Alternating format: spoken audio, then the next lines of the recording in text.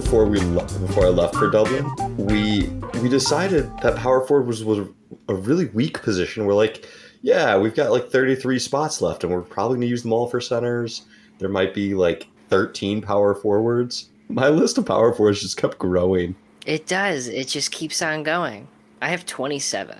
Dear God, that's just we spent too much time on power forwards. There's never too much time. It's the most fun position. I want to double check on two things though. For our shooting guards list and small forwards list. Now the point guards list I think is perfect. I think Okay. for the shooting guards list, if we're going the direction, because I want to keep it consistent, I think we should put Tracy McGrady above Hal Greer. Interesting.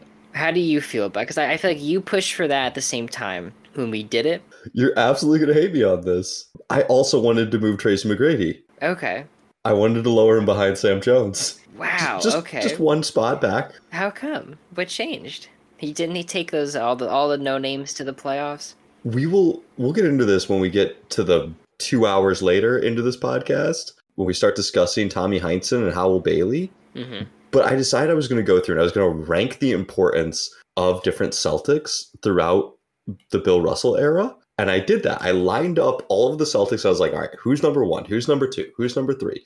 And like, is there some gaps? Are there like years where like, hey, it's Russell and then like 4 other guys and you can rank them 2 through 5, but it's Russell and 4 others? Or is it like, hey, it's Russell and Sam Jones and 3 others? And like, at what point are them like the others? And Sam Jones actually ended up being the second most important for... He's crucial. Yeah. So what? He is there for 10 titles. Yeah.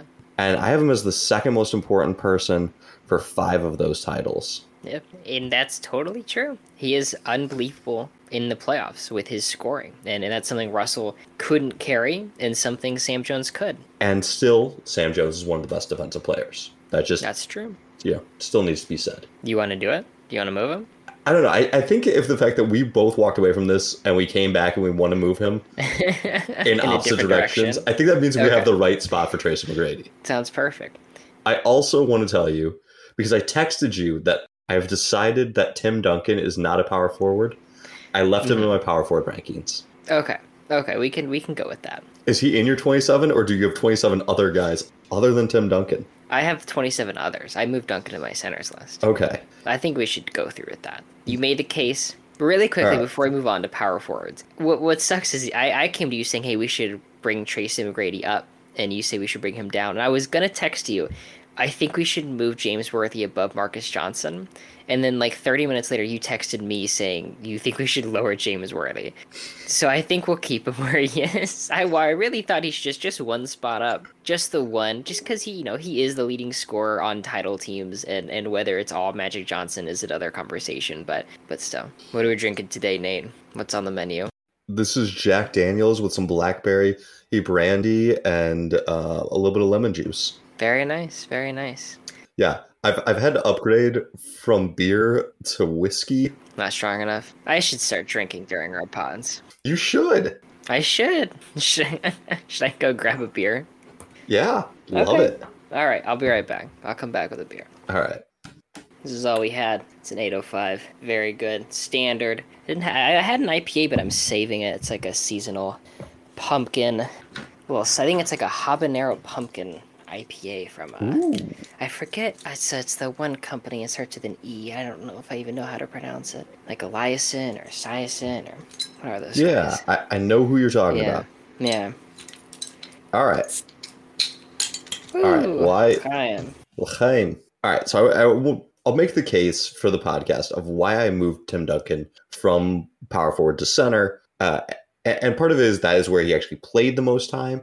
But the other part of it is philosophically, power forward is a flawed position, and it's like the Achilles of basketball. They have this heel, and you see it time and time again. Almost every power forward fails to lead his team to a championship because he needs a center. Every time he gets matched up against a great center, he can't slow down the center. He's lacking too much size. So then you have to play him next to a big center for extended minutes, which then clogs the spacing. And there are a couple of loopholes where you get around this, and that's more recent basketball, like 2008 onward, or when Garnett finally does it. and Garnett plays a lot of center in those series. So he kind of gets around it. And then part of it's also Dirk, who Dirk steps out and shoots the three more and says, hey, instead of playing in the paint as a four, I'm going to really space out. And still, he needed Tyson Chandler as that center, which is kind of the prototype of if you have a good power forward, you need a really good defensive center next to him. And philosophically, Tim Duncan was able to avoid all that by just being the center when they needed him to be. You know, they did play him with Tiago Splinter. They did play him with other centers for parts of his career. But whenever you needed to, you could remove that center and play him at center, play Duncan at center. So he lacked the one flaw all the other power forwards will lack. That's very true. And even to go further on the Garnett point, Garnett's able to play center and is fantastic in 08, but moving forward, the Celtics team struggled when Kendrick Perkins missed time. They needed him to play next to Garnett, especially against the Lakers. They just weren't big enough against Bynum and Gasol. Yeah, that does unfortunately leave me in the terrible position of nominating Karl Malone as the best power forward of all time. Man, I was really hoping you wouldn't go that way, because I was going to come in and say I have Malone, Garnett, and Dirk, and just if you have a preference, just let me know and we'll go forward with that. I also had Karl Malone as kind of just because I typed him in first, but I never moved him. And I feel like even just today, driving to school, driving back, on the way there, I convinced myself of Karl Malone. On the way back, I convinced myself of Garnett. And while I was eating a peanut butter and jelly sandwich 10 minutes before the pod, I convinced myself of Dirk. They're all really close. All right, the thing with Karl Malone is that he never led his team to a championship, but he was stuck with Greg Foster and is it Foster? Greg Ostertag. Is Greg Foster a center? Are we getting that right? Greg Foster and Greg Ostertag, the two Gregs. I'm thinking of Jeff Foster. He's not a center. Yes, the other great Utah Foster. Yeah, Malone is stuck with the 4.5 rebound kind of guys, and that's a tough place to be in. Needing someone that size, because with Garnett, Kendrick Perkins is pretty good, a pretty good defensive center, and Tyson Chandler is one of the best defenders in the league when he plays next to Dirk, and Malone never really gets that. The thing with Malone is just he is so good for so long. Yeah. Even as late as age 37, 2001, he is battling Dirk in the playoffs, and Dirk does beat him, but you could argue that he outplayed him. 2002, that Utah team is good again. They win 44 games. They do lose in the first round versus the Kings. That was a pretty good Kings team. But Karl Malone at age 38 was still good enough with, a whatever cast around him to get to the playoffs. Age 38, Garnett and Dirk were doing retirement tours and were waving the white flag, basically. He definitely beats them in longevity. Like, hands down, Malone has one of the longest careers. But he also has a really high peak. And it's hard to even look at and know exactly who he beats in some of these years. Because you just stack his playoff series by the teams he played. Like, he's splitting with Hakeem in 98, 97, 95, 94. But then he also has another 2004 run against the Rockets, long after Hakeem. He's splitting with Barkley in Phoenix. He's just getting series up against a lot of different people. And there is a 19 series run where he averages between 25 and 32 points per game. It's insane consistency. I think he averages under 20 points in a series one time. 7. Jeez. It's wild. And like, I don't want to sit here and just give Malone endless love, because if you're listening to this basketball podcast, you probably know Malone is a terrible person that sexually assaulted a minor and has a child with a woman that was 13, a child that was 13 when he was 19. So I don't really want to give him a ton of love, but if you just break it down and look at this objectively, he's better than every other power forward on this list. This is the Power Forwards podcast. Yeah. If we're gonna slight him for the horrible things he's done, we can take him off. But we decided for the basketball accuracy of it. Yep. The thing with Malone is we remember him as a kind of a late 90s player, and that's when the Jazz are really good. His late 80s, early 90s years are arguably his best. 1989-90, 31 points, 3 assists, 11 boards on 56% shooting. That's one of the best. And at the time, he's still playing power forward, but he's not the slow, lumbering guy we know in the late 90s. Do you know how many times he finished in the top 5 for MVP? Jeez. I will say 8. Do you want to guess how many times Dirk and Garnett combined finished in the top 5 for MVP. I'll say 8. You were right with one of those. Dirk and Garnett did it 8 times.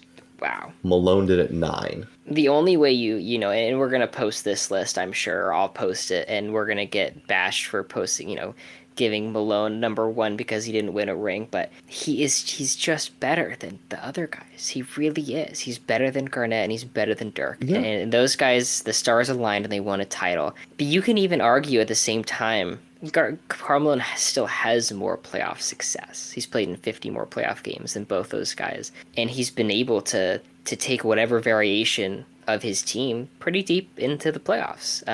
Garnett, prior to 2011, doesn't have a super great playoff track record. It's not fantastic, and I don't blame Garnett for the playoff struggles in Minnesota. If anything, I think he might have overachieved given the circumstances. It's not great there either, and the numbers aren't overwhelming for Garnett in Minnesota either, other than 2004. Garnett is slighted a little bit by playing in just the worst franchise ever, which is the early 90s Timberwolves. The late 90s. Just the 90s Timberwolves. The Timberwolves. The entire franchise.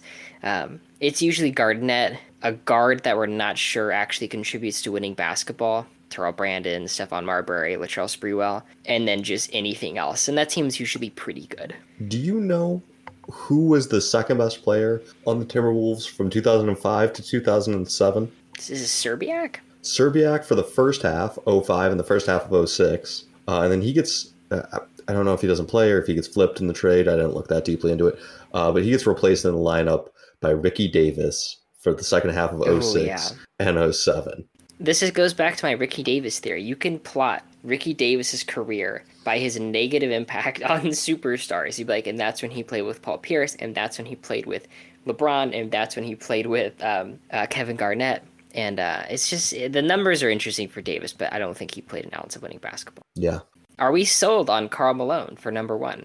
Unfortunately, I think we have to be. It's just, the dude was a top 5 MVP candidate for 9 years. He doesn't miss the playoffs for 18 years. And it's not like the tail end of that, he's like limping into the playoffs. No, those Lakers years, they're still playing him 40 minutes a game in the first round. Yeah, he's not Gary Payton on the Heat. I know I bring that up a lot, but it's probably the worst end to a superstar's career. Yeah. He is legitimately playing. He was really important. When he gets hurt, that's a huge reason why they didn't win the final. Yeah, the finals, when he's hurt, he doesn't play the whole series. He only plays 4 of the games, and his minutes drop about 10 minutes a game because he just physically can't do it. And like, if Malone's healthy, I don't want to be one of those guys that's like, this guy's healthy. But like, really, if Malone's healthy, the Lakers probably take that series. Totally possible. All right, well, who are you nominating for number 2? No, I had to go first. You can go second. Oh, that's right. We can alternate. Awesome. I'm gonna go with Dirk. Good man. I'm gonna go with Dirk, and I've made videos saying that Garnett's over Dirk, and I still, they're probably gonna be neck and neck when we make this all-time list. They're going to be 18th and 19th or 20th and 21st or whatever we decide. It's so close. Dirk is probably, in terms of scoring forwards, easily top 5, right? Yeah. Am I crazy? Yeah, I think he's got to be there. And now Dirk has some bad playoff series, but he also has some great ones. And there is a series where he faces, let me find it, Minnesota in a 3-game series, and he absolutely hands it to Garnett. And it's 2002, and they're both very good. And I'm not saying that it's the only reason I'm putting him above, but that there is a little bit of evidence of head-to-head matchups. So I went through kind of some of his best runs, and I think we underrate, because of how poorly the 06 finals run ended, how good of a run that was beforehand. Like, he plays Duncan just dead even. He sweeps Pau Gasol, and then against the Suns, they don't have Amari Stoudemire, and Boris Diaw goes off for 24 points and 8.5 rebounds, which, like, maybe we should talk more about Boris and Boris's position, because that is one hell of a Western Conference Finals. But that's true. Game 7 against the Spurs in the semifinals, Duncan goes for 41 and 15, and Dirk goes 37 and 15. Like, that is an amazing game by Duncan. That is an amazing game by Dirk. Sure, when we get to the finals, Dirk kind of falls apart. He's shooting 39% from the floor. Game 4, he goes 2 for 14 from the floor. Just an absolutely abysmal game as they kind of fall apart and lose to Shaq and Wade. But looking at that, if we go through those finals games, they are stuck playing some abysmal center rotations, and Dirk is not able to get into that mid post, and they increase the minutes of their centers to deal with Shaq and his presence, and it completely backfires because Wade ends up being the one that goes off. But they make all these adjustments to stop Shaq, who had been second in MVP the prior year. And this is where I kind of came up with my fatal flaw theory that holds true with a lot of these other guys, is that if you need to play a center out there next to him, then you're kind of screwed. It's why we see essentially all of the power forwards, except for Duncan, which why we excluded him, really struggle to win. Yeah. The Mavs in that finals play Eric Dampier and Desanga Diop 40 minutes. Wait, I got it. It's Sejana Diop. It's like the completely... Is it Sejana? I know there's a weird, like, I remember making a video where I had to pronounce his name, and I looked it up and everything. I think it's Diop. It's not Diop? No, it's Diop. It's Diop. Sungana Diop. Sungana Diop. Yeah, no, it's not a good center. It's not a good center rotation, and those guys might help you against Shaq, but it's probably not going to help you win games, and it also hurts Dirk. I wish they just ran Dirk at the 5 and just maybe Shaq scores every time, but I bet Dirk scores every time too. Ultimately, I think Dirk had an amazing run, and we gloss over it. The 11 run, much less impressive. He goes through Aldridge in the first round, Pau in the second round, and it was actually really kind of crazy because they demolished the Lakers in that second round. And I wish I understood sports betting at the time, because you can look back at the previous year and even that year's regular season series, they like limit Kobe to like 36% from the field. Like Sean Marion does an absolutely wonderful job. Jason Kidd, the whole team, Deshaun Stevenson, they actually do a really good job stopping Kobe. And I just wish I had kind of known that, because you probably could have put money on the Mavs based on their regular season record against the Lakers and done pretty well for yourself. I bet you could. I refuse to use a poor finals performance against somebody when comparing him to somebody who never even made it there, like a Garnett in Minnesota or anyone else. He played so well. He got to the finals. It doesn't necessarily. I'd say it's just a neutral. It doesn't help him. But to point at that and say, well, he played poorly in the finals, you're like, whoa. He was the best player on a team that went to the finals. That is 100 times greater than playing poorly in the finals. Forgive me. That was the case I was trying to make. Maybe you didn't say it well, but I think that 06 run is one of the best runs that we see from these guys on this list, even though he played poorly in the finals. And then he has 2011, where he plays great in every round. And you can point at that and say, well, he did it. So given that, we're going to go Karl Malone, Dirk, and then Kevin Garnett. Is that true? It's got to be true. So... No, don't. Okay, now go ahead. I'll listen. So I wanted to slip Giannis in there. That's crazy already. Yeah. I don't have him too far down, but over Kevin Garnett. I mean, if we just did this a year later and Giannis had this like 5-6 year stretch where he's the best player in the world, then I would accept it. But it's just we're 1 year too early. But I can kind of see it still. I think the case almost should be that Giannis should be number 1 right now. Over Karl Malone? Karl Malone was the first team All-NBA 11 straight times. Yes. And Karl Malone never led his team to a championship. That's true. I know Giannis did it, and Giannis has all this. Let him play for a little bit. Giannis did it at his apex. Giannis's apex was enough. We actually don't even know if Giannis's apex was enough, because he should still be ascending. You know, Dirk and Garnett both get their rings on the back hill, on the downward slope, on the we're going to start taking less because we want our teams to be better. You know, they've had the individual success. Giannis is still on the ascension when he gets his. And Giannis does it by dropping a 50-piece in the finals and then going to Chick-fil-A and ordering a 50-piece nugget. That's incredible. I hate that you're kind of right, because if you ask me, what's the highest level of power forwards ever gotten to that's not Tim Duncan, which we're calling a center, it's Giannis. It's Giannis for the past 5 seasons. It's better than anything Karl Malone has done. It's better than whatever Dirk has done, and it's better than anything. It's especially not especially Garnett, but I don't think Garnett has like just this insane apex. Then it's not just like a single season. It is, if I look at it, since 2019, MVP for third. I think it's, yeah, unanimously, 4 straight seasons of first team All NBA.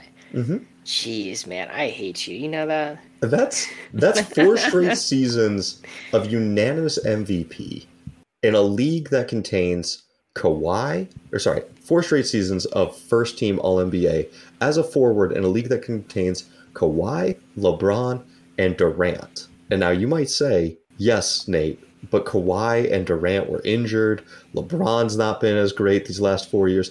I don't care.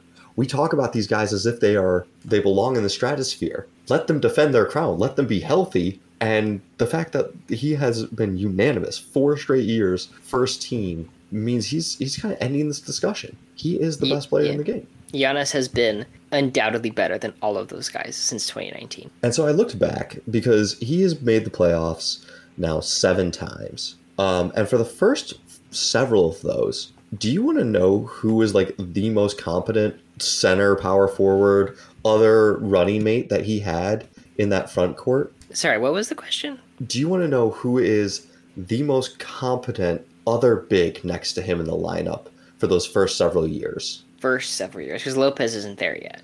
Yes, before Lopez. Man, I don't remember. Let me think. You're going to rack your brain and still not remember. I have no idea. Go ahead. Thon McCure. Jeez, is he playing? He is playing. And actually, his play, when he's playing well and when he's hitting threes, he is the prototypical big that you need next to one of these power forwards. You need someone that can protect the rim and hit threes. And that is such a rarity. That is like the Serge Ibaka. And he's playing a lot, actually. And it's what eventually they got with Brook Lopez. So if you want to say, hey, he got the perfect center earlier, if you'd given Dirk Chandler earlier, they could win. Maybe. But I just think he has hit a level and a height that these other guys just haven't hit yet. Yeah. I'm looking at his second playoff series. His starting center next to him is Greg Monroe, which is probably the worst, the opposite of everything you just described. Yeah, a big that neither protects the rim or shoots threes. It's like Domantas Sabonis, but worse at everything. Yeah? Man, I don't know. It feels like Garnett's longevity is important when talking about the all-time list, just for how long he did it. But at the same time, let me look at this. We can just say Garnett and just move on and be happy. Or do you really want this? So, I hate to tell you this, but I have another guy above Garnett. Stop it. Is it Bob Pettit? It is Bob Pettit. Bob Pettit. There's no way we're gonna go Pettit over. Why not? Garnett. Why right? Not? Oh my goodness. I can't do it. I had the order I had it in was Garnett, Pettit, and then Giannis. Because I think Giannis over Pettit's totally fine. And we can, fuck it. If you want to go Giannis over both of them, go ahead. Okay. Yeah. Done. What did you decide on? Giannis over both of them. All right. Pleasure doing business with you. Man, yeah, Pettit he's first, second, fourth, first, third, second, sixth, fourth in MVP voting. Yes, but also at the time, you gotta, the smaller leagues, you can be fifth in MVP voting and be like a sub 500. If there's literally 8 teams there and people aren't giving votes to the second place guy on some team, you'd be the 5th place guy and be, on a sub 500 team. So he's such a good scorer and such a good rebounder. His career points per game is 8th, 46 for total points. He's 3rd in rebounds per game, 16.2. He's basically right behind Wilt and Bill every year he plays. Mm-hmm. And he's good enough, although with a slight asterisk, with a Bill Russell injury asterisk, to be the best player on a championship team. I will die saying that Hawks team never should have been there. Never should have been close. Wasn't a good Hawks team. It's probably the worst team ever to win a championship, except for the 51 Kings. But they did win. And he does close out the series with 50 points and 19 rebounds, which is a pretty good game. I think it's the first 50-point finals performance, if I remember correctly. I remember trying to find that, and I think it was. I would also like to say that in the 60s, he has just an amazing series against the Lakers in 1961. It's a 7-game series, and there are 3 games which are decided by a total of 3 games which are decided by a total of 4 points. And Pettit goes 40-18, 31-21, and 31-17 to win those games. Like, that is superstar shit. It is superstar shit. And I think this is right. And I think he does not hold the crown for long. But when he retires, he is the all-time leading scorer. I think he holds that for about 3 seasons before Will takes it from him. Yeah. I mean, he's really clearly the best power forward, probably up until, the 80s, from NBA's inception to the 80s. And he's arguably the best player in the league for a little bit of time. Can you make your case for Kevin Garnett or against him? I'm curious because if you put all these guys above him, what's going on in your head with Kevin? So with Kevin, the Minnesota years are bad, and rightfully they're not all his fault. In 2004, he eventually loses because his team needs a center, and they were playing Irvin Johnson and Michael Olowokandi 30-plus minutes a night. Christ. Yeah. Olowokandi is the worst, is I think by most advanced metrics, the worst player ever to play in the NBA. It's bad, and that's the limiting factor. He needs a center. He truly needs it, and that's when they lose the Lakers. Is he just can't do it. Garnett's incredibly versatile defensively, but isn't able to lead a team or carry a team's defense. Like, it's really nice that he's lanky and switchable, but he isn't someone that can captain a defense and just shut the other team down. It's too bad, because people will tell you that he's the greatest defender of all time, and he's still probably up there, at least top 5, but it comes with that flaw. It's like, you're going to be great defensively, you also have to play a shitty center next to him to actually be good defensively. Seth Partnow has like an amazing breakdown of defense in his book, The Mid-Range Theory. It's fantastic because he kind of goes into like, hey, a good offense's plan is to get the best offensive player away from the good defender. And as a result, even with defensive scheming, the usage rate for a defender ranges from like 18 to 22%. Like, on the high end, even your best defender is only defending like 22% of the time, depending on ball. Whereas like for an offensive player, hell, if you're a really good offensive player, you can have the ball in your hand 30% of the time during the regular season.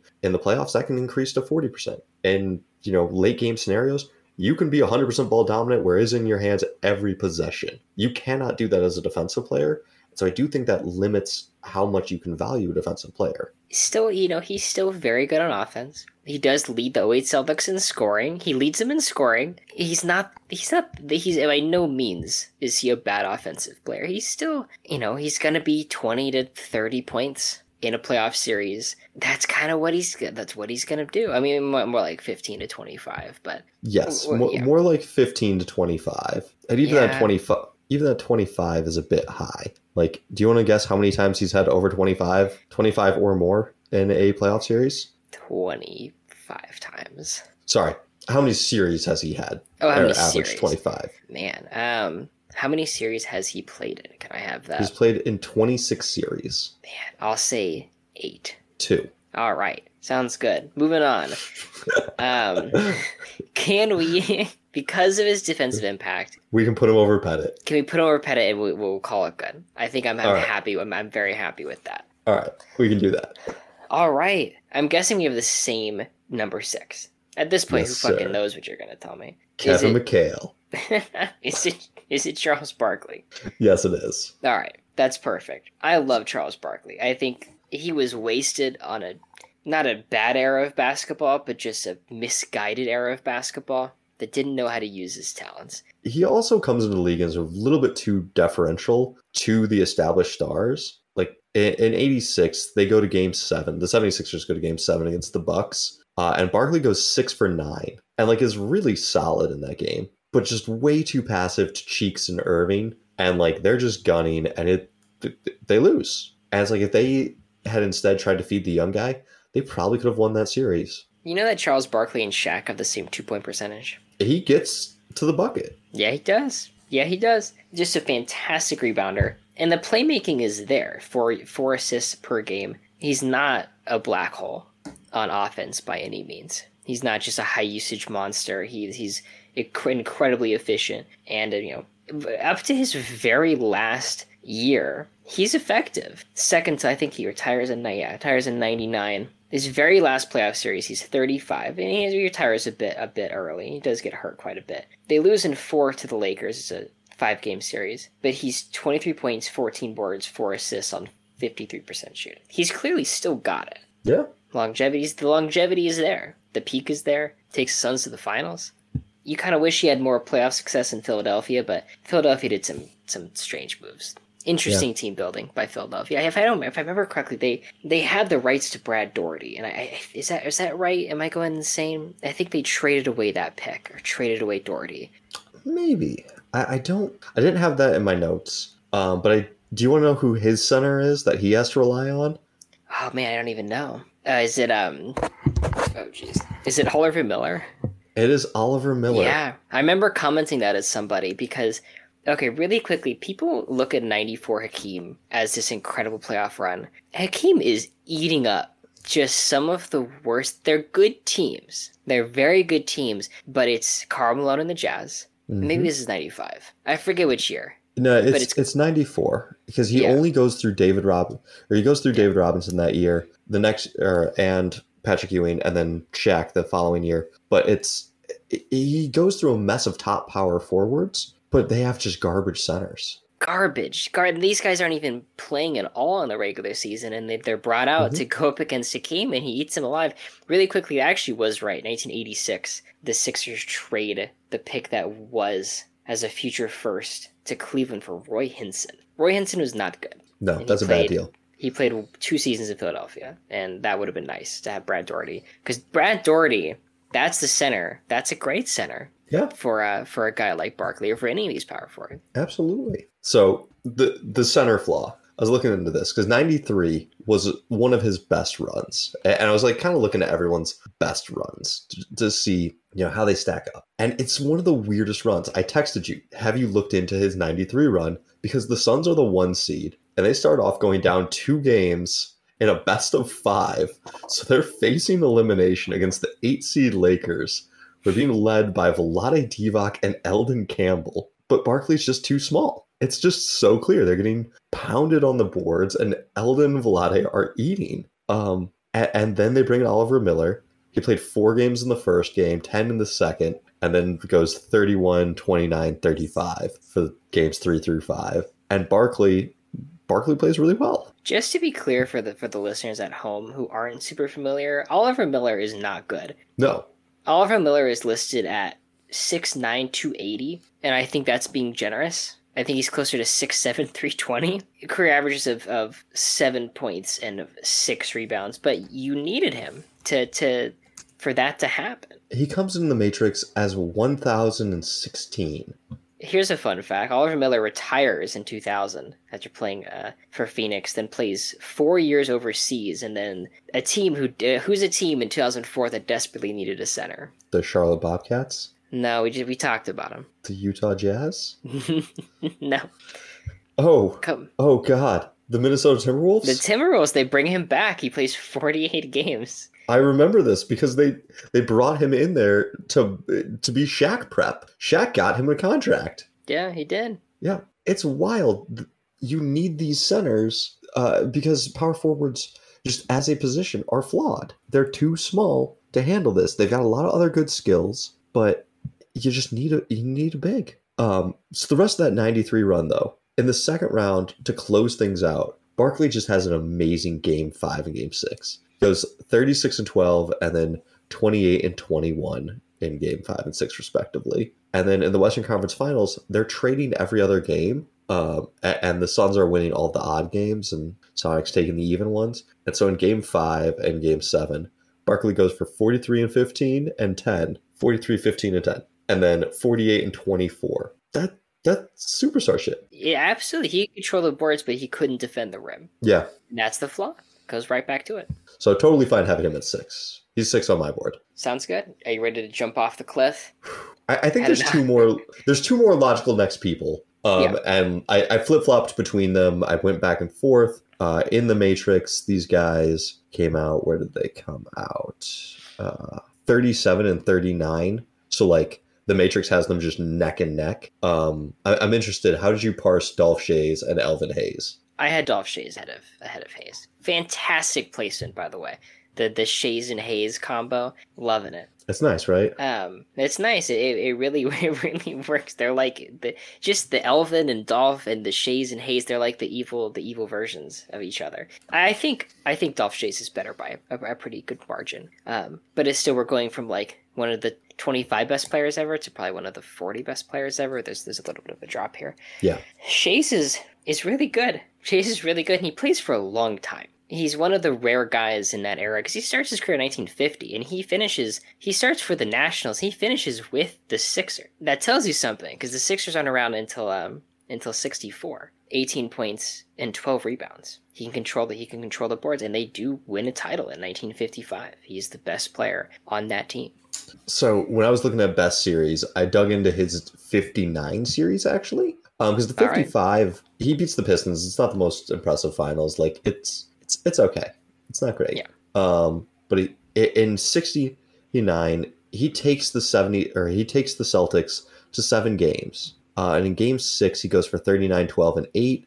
And then in game 7, 35, 16, and 9. And like he legitimately challenges and pushes these Boston Celtics with Bill Russell, with Bob Cousy, with Bill Sharman. And then the Celtics go on to just sweep the Lakers. Like, this was their toughest competition against Dolph Shays, and it's Dolph Shays. It's Dolph Shays, 12-time All-NBA player, and that's someone I think about. We were talking about, I think, Paul Arizin. I think Arizin's just a 4-time All-NBA player, and that matters to me because the All-NBA was not at the time. I think up until, I'd have to double check here 1 second because I actually do want to know this. Oh, when does it switch from being positionless? Is that what you're? Yeah, 1 second. Checking. It's 55. 55. Either 55, 56, either 55 or 56. But Dolph Shays is racking up first teams when it is positionless. Mm-hmm. And that's just one of the 10 best players in the league. And he's probably better than that even. Something else that's interesting. 1958 comes within 8 first-place votes of taking an MVP from Bill Russell. Yeah. You look at Dolph Shays, you kind of think of like old NBA, but he makes it to the Russell era and is still very, very good. Yeah, he's alive and kicking against Russell. And part of me also, I just have a disdain for Elvin Hayes. It's hard to read anything ever written by Kareem Abdul-Jabbar and not have a disdain for Elvin Hayes. So that may be clouding my judgment. Tell us more. What's the story?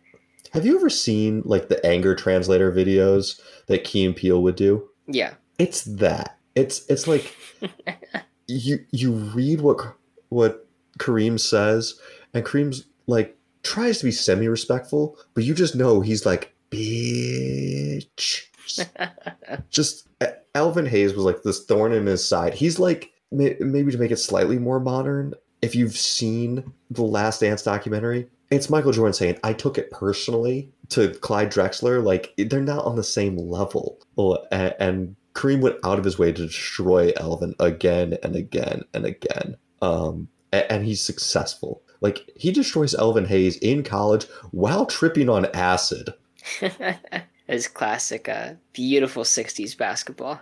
Yeah. It's like, yeah, I literally took acid. I couldn't see. I got poked in the eye, and I still dropped like 40 and 25 on him. And it's great. But as much as I'm sitting here bashing on Elvin, he has some really good moments in his career. Yeah.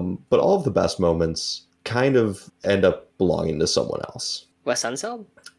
Wes Unseld. Bobby Dandridge. Phil Kleiner. So in 73, he finishes third in MVP voting behind McAdoo and Bob McAdoo and Bill Collins. So like, great. That's really impressive. It's good. He has more first place votes than Collins. Then he gets to the first round and his team wins, but Hayes goes 28-11 against Bob McAdoo, and McAdoo puts up 37 and 13 on him. Like, it's clear why you gave McAdoo the MVP. I don't care that Hayes won. And the reason that he wins is Phil Kleiner just shuts down the series and has just an awesome round. Shut up, Phil Kleiner. Second round, he goes up against Cowens and the Celtics, and once again, Phil Kleiner just ends the series. You know, has a great series. 75 finals, he goes 20-10 against Clifford Ray. The Warriors went small. and Hayes wasn't able to handle going small, and they just get walked off the floor by Rick Barry and Jamal Wilkes. Then we get to this, that's like his best run, and when the team needs him most, it's Phil Kleiner that comes through for the wins, and when Phil Kleiner doesn't come through, they end up losing. I love Phil Kleiner. Sounds fantastic. To defend Hayes a little bit, we talk a lot about the toughest era of basketball, the weakest era and whatnot, and how when the ABA merges with the NBA in 77, that is one of the hardest times to make an All-NBA team, just given all the talent that's coming together. And Hayes does make 77 and 79 first team All-NBA. And they win the title in 1979, and it's stupid that they did, because the Wizards had so many better teams during the 70s. They're arguably the best team of the 70s, but they still do it. And Hayes is the best player on that team. Because at that point, Unsel's averaging like 8 points a game. In defense, he's the defensive glue and whatnot. But, 78 championship. And Hayes is great in all 4 rounds of that playoff series. You remember what I said about him disappearing, though? Or the biggest moments coming from someone else? Yeah. So that finals goes to Game 7, which is kind of wild, because if the Sonics took it, we'd be looking at Dennis Johnson as back-to-back finals MVP, although Dennis Johnson has just an abysmal Game 7. He goes 0 for 14. So, oh, jeez. Yeah, that is an absolutely abysmal Game 7. But Elvin Hayes goes 5 for 10, plays just 30 minutes in this finals, because he fouls out with like 6 minutes left, and his team wins without him. It's why they don't give him finals MVP, is 1, no one likes him. 2, they win without him, and he's a non-factor in Game 7. And they're like, cool, we don't have to celebrate this guy. Let's not. Man, the most disliked star that most people don't even really know about. It's debatable who's hated more in that era, him or Rick Barry. That tells you something. But given all that, 12-time All-Star, 6-time All-NBA, scoring champ, a rebounding champ, a champ, 2-time All-Defense, 75th anniversary team, career averages of 21, 12, and 2. Oh, he's a lock. He's a lock here. We're taking him. We're going with 8? Yeah. All right. It's a cliff fall after this, though. Yeah, it is. All right. Whose turn is it to nominate somebody? I'm nominating you to nominate someone. Chris Webber. Okay. That's my pick. Let's hear the case. He is just as good as Garnett or Duncan or Dirk. He's on the All-NBA teams with him. He's taking first-team All-NBAs from him. Mm-hmm. He's in the MVP conversation. Well, not super heavily. There is a little bit of a peak there. He's the best player on really good Kings teams, and a Kings team that was the best team in the league in 2002. And they should have won the finals and blah, blah, blah, rigged and whatever. I'm a salty Kings fan, even though I was 2 years old when that happened. My grandma, who doesn't even follow basketball at all on my other side, she hated Shaquille O'Neal to the day she passed away. And she'd never watched a basketball game in her life. and that's just to give you what Sacramento people feel about that series.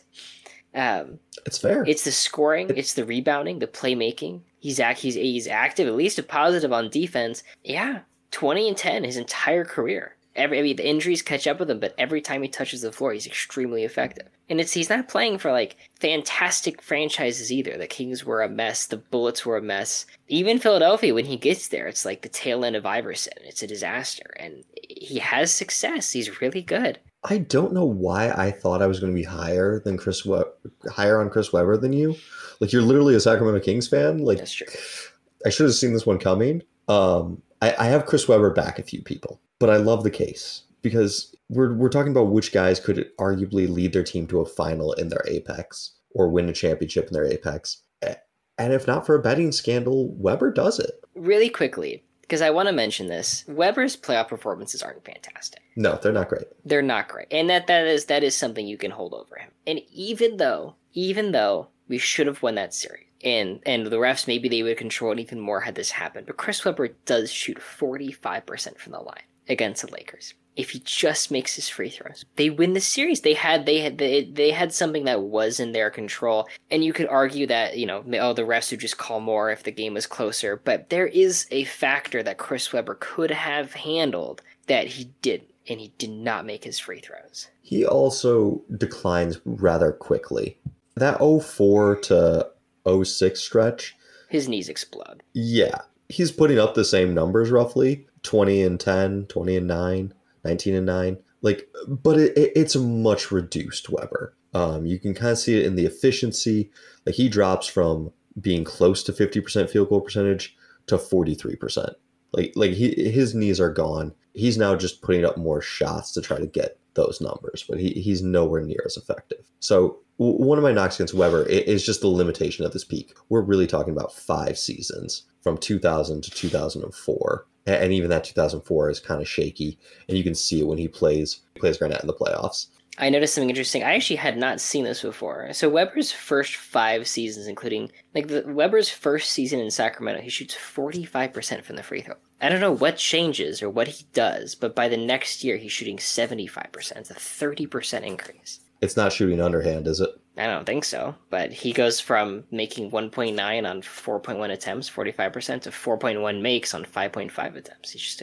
He figures something out, because he was looks like a 50% free throw shooter, 55% his first 5 seasons, 6 seasons.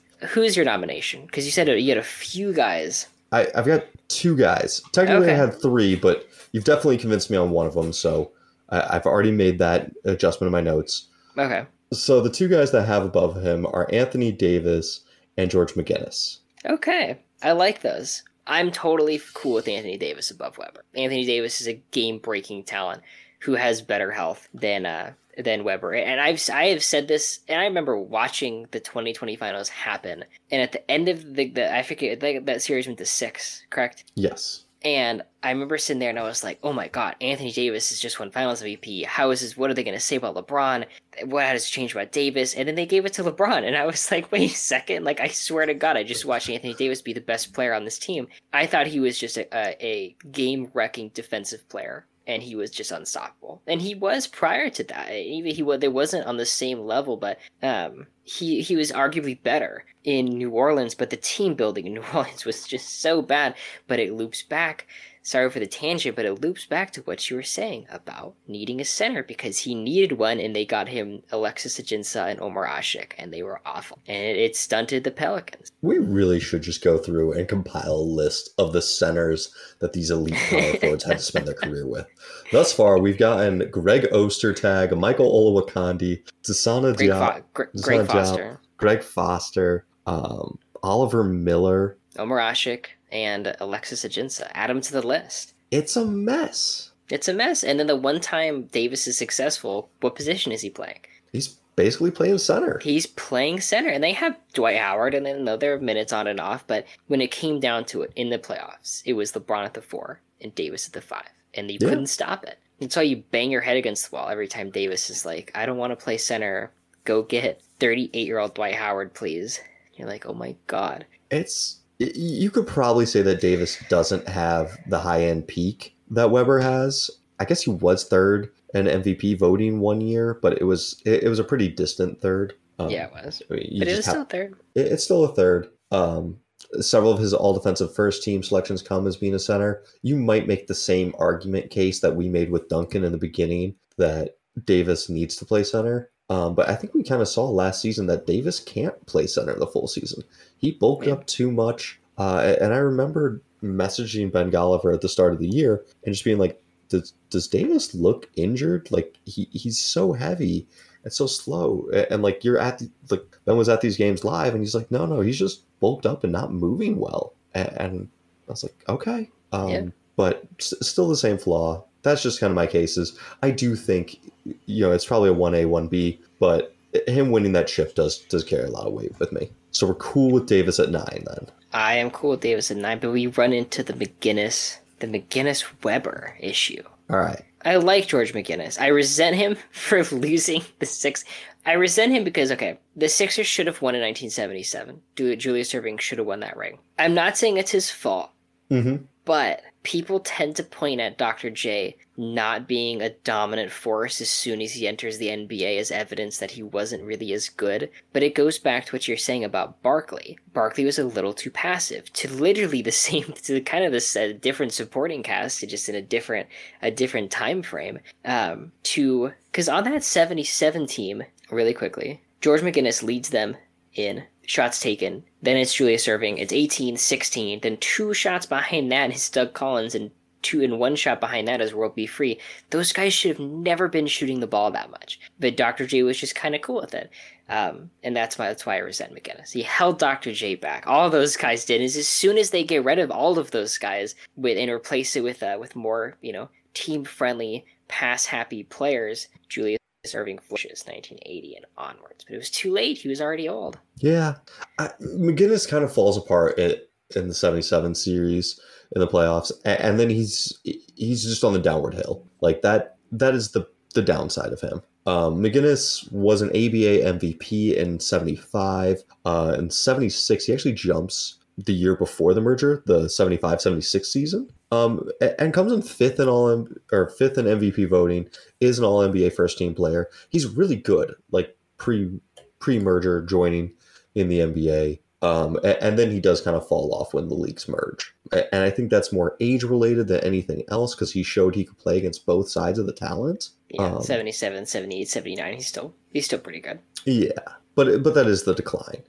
My upside piece for him is that in the 73 finals, he plays against the Kentucky Colonels with Louis Dampier, Artis Gilmore, and Dan Issel, and he averages 22 and 14, and he has a higher field goal percentage than either of the teams. And then we have the 75 finals run, and in the first round, he goes against George Gervin, and McGinnis averages 38, 19, and 9 assists to Gervin's 34, 14, and 1.3 assists.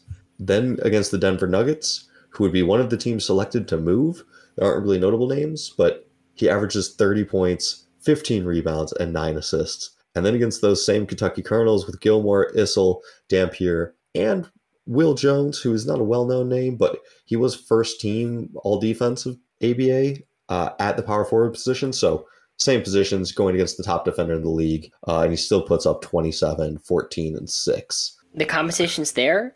The production's there. Something interesting. The ABA does have a playoff MVP award they gave out. And McGinnis does have one of those, 1973. And it is for the full playoffs, not just which they totally should do. You gotta, fuck the finals MVP. It's a stupid award. Playoff MVP. My goodness. It is a really dumb award. Something fun that I should let that I will find eventually, or my grandma or my great aunt will find. My grandma Chairs has an older sister. Great auntie Chairs. That's true, Great Auntie Chairs. And she lived in Indianapolis for a long time. And she had season tickets to the Pacers for quite some time. And she remembers George McGinnis and Mel Daniels. And she tells me that somewhere in her basement, which is basically a area under the house that is as big as the house itself, there is some sort of ABA Pacers merchandise of some sort that she says she will find for me. But she also struggles to get down the stairs, like the massive stairs that her preposterous... she lives in St. Louis now, St. Louis home has. But one day she'll get down those stairs and she's going to find that for me. I was going to say, if she's still in Indiana, I'll drive down there and find this for you. It's somewhere in that base. You'll never find your way out. It runs the entire length of the house. But they sold their season tickets when the Colts moved to Indianapolis. And they got Colts tickets instead. Bad choice. They got to see they saw some really bad Colts teams to start, and they missed out on the Pacers. I mean, I guess you got to enjoy Peyton Manning for a minute. I'm just not a football guy. That's true. They did Peyton Manning and all that. And, all right. So where do you stand? I think going Davis, Weber, McGinnis. I'd be happy with that. Okay, I can live with that.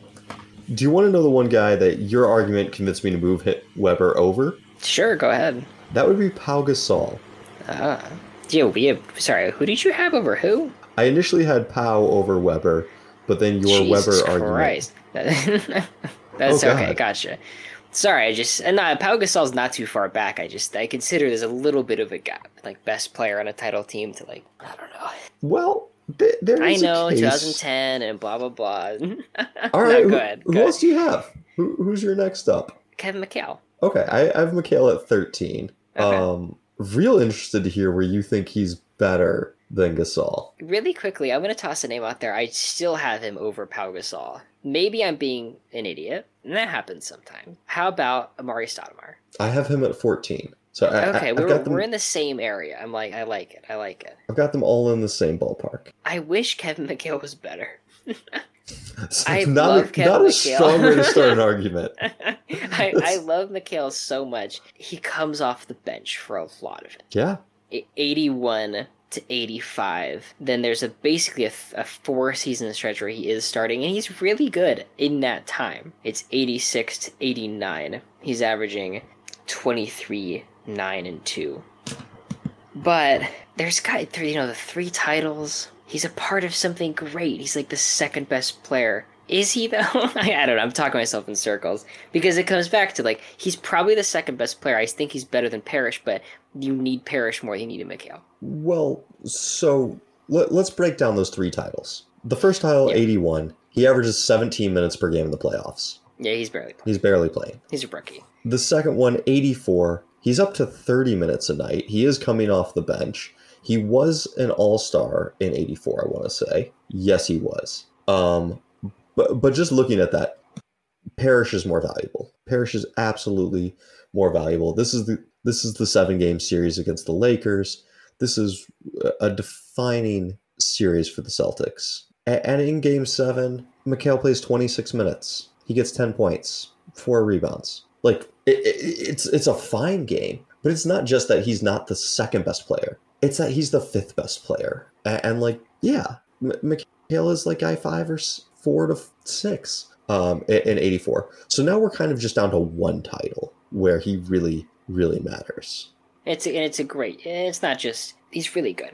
He's really good in that playoff series. All Boston media love aside, because I do think the fact that like NBA media is so heavily Boston and like kind of inflates Boston guys, that 86 team, you can break it down by the numbers, and I know you have, is still one of the greatest NBA teams of all time. Like that's not an overinflation of Boston media. And McHale is arguably as good as Bird in that finals. I know Bird is real close to a triple-double. McHale is much more efficient with his scoring. Outscores him. He's a leading scorer in that finals. Yeah, but he's averaging basically 26 points, 8.5 rebounds, 2 assists. Bird is 24 points, 10 rebounds, almost 10 assists.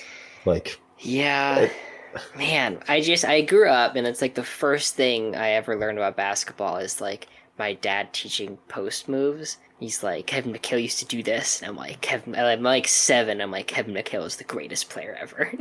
Sure. He used to do the up and unders. And I was talking to my dad a little bit about this because he was a Celtics fan of the 80s about Davis versus McHale, and he's just like, I don't give a shit about Anthony Davis's stats. Like, I take Kevin McHale, and I'm just like, that's just, there you go. There's the elite basketball analysis you need. Does that sway you at all? It's not a unique analysis. One of the things that my matrix looks at is like writers' polls and writers' opinions. And I just kind of go through ESPN list, the Athletics list, Bleacher Report, Slam, Sports Illustrated. If I can find an updated Bill Simmons list, which haven't gotten a new one since 2011. I look at those, and from lists of the last 5 years, his average position is 39th. That's way too high. That's way too high. People will tell you, like, I will have old people comment on my TikToks, and not to be mean and people above the age of 45, but they'll tell you like Kevin McHale is one of the 40 best players ever. And I can't get there. I think like I think he's one of the 75 best players ever. Like, I'd love to go there. I don't know if we're even gonna have room for him at that point, but to get to top 50, and I'm like, that's not. It's not. It's you overinflate it. It's you do the thing that people just do, where you say, hey, he was a key piece of the Celtics. He has 3 rings. Those are both true statements, but they're not accurate. Yeah. Like, McHale, it was a key piece of the Celtics when they couldn't win anymore. McHale was kind of supposed to bridge the gap to the next great player, or like help carry the load as he kind of came on. And McHale kind of fumbles the bag as Bird. He does get hurt, I think, in 88. Yeah. And he plays hurt through the playoffs, and like, he still limps around for doing that, but yeah. But after 88, his shooting just takes a nosedive. If part of that's his limitations, but really, we're talking about a low-grade all-star here. Yeah. What's your Pau Gasol case? Because if we're doing it, that's the guy we're taking. So my Pau Gasol case is 2 rings as opposed to 1, as as the really high level contributor. That's true. We saw Pau lead a bad, and I mean a bad, Memphis team to the playoffs repetitively. The very first good Grizzly. Yeah. The one year that we really see Mikal on his own, they're a 500 team. So they're about the same. It's not like they're a huge leap or bound different either way forward. But I just think Pau, with his 2 rings as that player, is really important. And what he brought to those teams. Yeah, I love it. I think with longevity for Gasol is really important. Oh, yeah. He's an all-star at age 25. At that point, he's one of the better players in the league. He makes 3 straight all-star teams, 9, 10, 11. Then the Lakers are bad, and he's not making all-star teams again. And he goes to Chicago, and all of a sudden, he's just as good as he ever was. It's the third most blocks he ever averaged was in 2016, and the most rebounds he ever averaged is 2015. Like, he is insanely effective on the Bulls. Yeah, and I'm just going to read some numbers off of the Matrix. And in case anybody tries to rebuild the Matrix from home, what it does is it looks at win shares, doubling playoff win shares for a season, looks at them in a 1, 3, 5, 10 year averages, and then a full career total. I'll read Pau's first, then Mikal's. In a 1 year, best year, Gasol is 30th, Mikal is 60th. 3 years, Pau is 32nd, Mikal is 43rd. 5 year, Pau is 38th, Mikal is Pau is 37th, Mikal is 38th. 10 year, Pau is 42nd, Mikal is 39th, and then full career, Pau is 32nd, and Mikal is 48th. So Pau is winning 3 out of the 5 time frames, and a couple of those rather significantly, the 30 to 60, most handily at all, but they're really close. Yeah, man. So I don't care what your dad says about stats. I wanted to believe that Kevin McHale is up there, but you look at it and you're like, this guy's only starting for a certain amount of time, and no matter where he goes and how good he is, that team went as Larry Bird went. Mm-hmm. No matter what. And that's not saying that he should have had worse teammates, because I think the best thing that ever happened to him is having Bird on his team. Is he's even in these conversations. He could have been on Atlanta like Dominique, and they win 35 games each year, and it's just over. But all right, Pau Gasol at 12. Is that right? Yeah, 12. The 2 more things on Mikal. Mm-hmm. Mikal only ever makes 1 All-NBA team. That's true. It is. I know we've talked about this. It's just first and second, but it's appropriately sized for the league size. Yeah, and that matters. That matters. He's just not one of the top players in the league. The tippity top players of the league, at least. And I completely forgot what point number 2 was. So on to Amar'e Stoudemire. Sounds good. Yeah, I think at that point it's Gasol. Are we going to go Mikal at 13 and then Amar'e, or do you want to? Oh no, I think Mikal at 13, okay. Because that 87 run. The 86, 87, Mikal is real good. Oh, yeah. And Mikal is also a really good defensive player, which is something that was the second point. Because Gasol's defense is what really helps the Lakers in 2010. But Mikal is also, was it 7 or 6 time all defensive teams? He just plays both sides of the ball really well. And I think that's kind of a knock in Amar'e Stoudemire's game, is that he is really offensive heavy, and he is being gifted great passes by Steve Nash for so much of his career. That's true. He's very effective. Not fantastic defensively, right? Like we talked about. But an interesting thing about Stoudemire is he bridges the gap. He plays power forward, but when he's at his best, he is playing center. He doesn't need the bigger center next to him. He is that bigger center. You want to hear you've probably seen this, but really weird playoff series of the day is 2005 Western Conference Finals. The Suns lose to the Spurs in 5. Stoudemire averages 37 points, 10 boards, totaled us up 7 assists over the entire series, 55% from the field. What happened? Is that the hip check series? No, I want to say it was 2007. Yeah, that's 2007. Okay. He's good in that series too, 26-10, and somehow gets 1 assist over 6 games, but that's a different conversation. Man, 37 points per game. That's a lot of points. And that's against a really good team. Yeah, Duncan's there. They win the championship in 05. Yeah. Were they the best defensive team in the league? Let's see here. Yeah, they have the number 1 defensive rating in that year, and he's just dropping a cool 37 on him. Easy 37. It's a real shame how his career went, and the fact that he got injured in New York and went downhill really quickly, because it also kind of strands Carmelo with a really bad Knicks team. But Stoudemire is kind of the evolutionary link where you just say, all right, screw it. We don't have a good 5 to put next to him. We're just going to play him at 5. We're going to go small. And that's just how we're going to do. So I love him at 14. That sounds perfect. For a recap, we have Karl Malone, Dirk, Gart. No, wait. For a recap, I never changed that. We've also decided that Tim Duncan is not going to be a part of this. That's true. He'd be 1. We're not idiots. He'd be 1. Karl Malone, Dirk, Giannis, Garnett, Bob Pettit, Barkley, Dolph Schayes, Elvin Hayes. Still love that. Schayes and Hayes. Anthony Davis, Chris Webber, George McGinnis, Pau Gasol, Kevin McHale, Amari Stoudemire. And I think it is your turn to nominate somebody. Damn it. I'm all ears. Damn it. I don't want to do it. Go ahead. Jerry Lucas. Okay.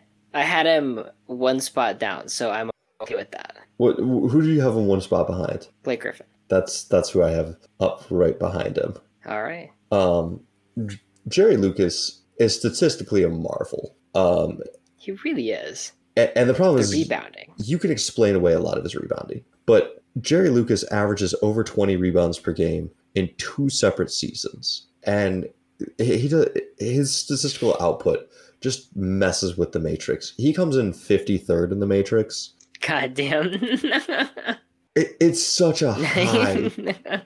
That's pretty funny. It's like when we used PER, when my matrix used PER, and Anthony Davis was like 38th because he's just the PER god. Yeah. Jerry Lucas, his rebounding is absolutely insane. And then what's wild is, can you guess how many times he led the league in rebounding? Man. Rebounds per game. Rebounds per game? And I'm going to read off his rebounds per game while you're thinking I'm going to say, I think I know where you're going with this, because I'm pretty sure, given the time period, he never does it. So he averages from 64 to 69, 17.4, 20 points, 21.1, 19.1, 19, and 18.4. And he never leads the league in rebounds per game. But he's close. He's definitely in the top 3, 4, 5 area. Yes, he's in the top 3, 4, 5. He's 3rd for 3 straight years, 4th, 2nd, 4th, 5th. Looking at, I love doing this where you look at, if anyone asks me, how good was Bill Russell defensively? Tell them just go through not Wilt, because Wilt is different, just the average center. And their matchups, or even power forward in this sense, against a Bill Russell-led defense. 1964, 1 second. The first round, they beat the Sixers, and Lucas is 14 and 10, 51% shooting. Next series against Boston, he's 10 points, 14 boards on 27% shooting. It's just a half in production. The Matrix says what it says, and the statistical model really loves Jerry Lucas, which is why I was kind of hesitant to make the case for him. Because literally all I've done is slash at his case. You know, he's a 3-time All-NBA first team, and they do all kind of come pre the ABA stealing talent. So they're competitive runs. He is a really good player. I think one of the critiques I've seen against him is that he's not that good on the Knicks when he finally gets his ring. No, that's the end of his career.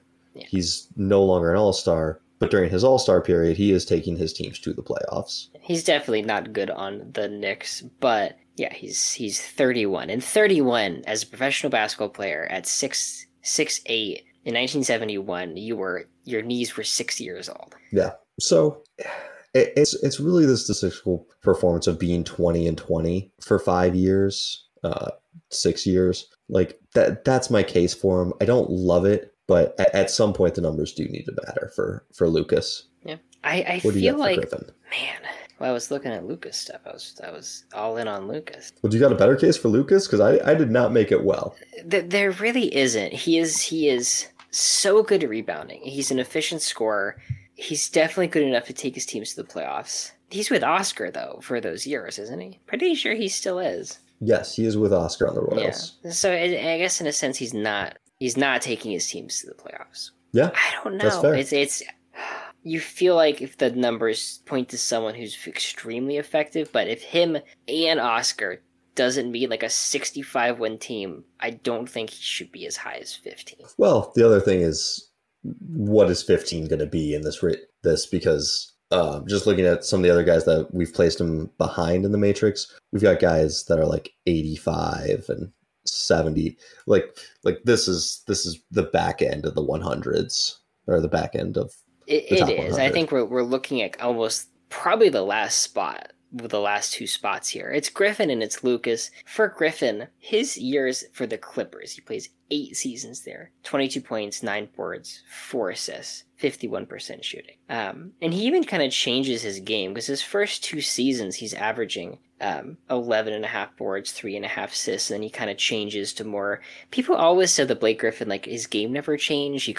He never developed, the skill set wasn't true. That is a case made by 12-year-olds online who just watch the dunking tapes. He absolutely is able to. He comes on the perimeter more. He helps the Clippers be able to play DeAndre Jordan. Add that to another center who shouldn't, probably the best of the centers that we've talked about, but probably held the Clippers back because you needed to play DeAndre Jordan. I don't know where I'm going with this, but he's really good. He has a 3rd place MVP finish. He's one of the, in 2014, 2013, he's one of the 10 best players in the league. He's probably one of the 5 best players in the league in 2014. 2015 versus Houston, they lose. It's a series, they blow it. But he's still 27, 12, and 5. And in the first round versus the Spurs, he's 24, 13, 7.5 assists. So I was pulling up, I knew I had written it down somewhere, and it took me just a minute to find it. But ESPN does their preseason player rank. And it's goofy, it's flawed. But Blake Griffin was in the top 15 of that player rank for 6 straight years. 6 straight, yeah. And like peaks out at number 5. I think that's accurate. I think that's better than Lucas ever got. If ESPN was around back then, I don't think Lucas is making the top 5. Looking back on it, kind of off topic, but the Lob City Clippers were not the perfect team. I think what makes them so disappointing is the average fan looks at the Lob City Clippers and they see Chris Paul and Griffin and DeAndre Jordan, Jamal Crawford and JJ Redick, and they're like, I can't believe this team didn't win more. Excuse me. Chris Paul, Blake Griffin get banged up pretty easily. DeAndre Jordan cannot play at the end of games. And Jamal Crawford and JJ Redick cannot guard anybody. It wasn't as good as he thought it was. And they shouldn't know. Like, I think they performed right about where I think they should have. A little disappointing, but it's not the biggest failure in the world. They were one Kawhi Leonard away from being a dynasty. Explain yourself. What do you mean by that? Sorry, I said that wrong. I should have said they are one Durant away from a dynasty, because they were one of the Hampton 5 teams.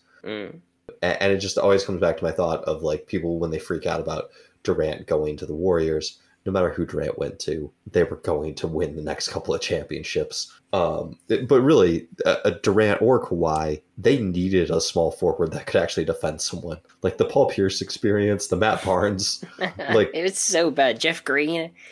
Oh my gosh. Just a litany of terrible threes, which when you're playing JJ Redick as your 2, like you need someone defensively good. Redick is a great floor spacer. He plays his role perfectly. He comes in and knows what to do. But if you're going to have that, you need the defensive player next to him. And you didn't have that. Didn't have it. I'm totally fine having him over Lucas. I think that's probably where we should stop moving Lucas back. Yeah, I think so too. I could be talked into continuing to drop Lucas for a little bit. Okay, well, we'll see. Even though the statistical model really loves him. I do think there is a drop off. Yeah, there is. I love that we're me and you are like up to our ears in basketball, and we know so much. We have so much information at our fingertips, and we still are like make a case for Blake Griffin. You're like, well, Jerry Lucas. You're like, well, rebounds. Like we got to the point of this list where it's not super convincing. You know what I mean? Yeah. I mean, You said you've got 27 more guys.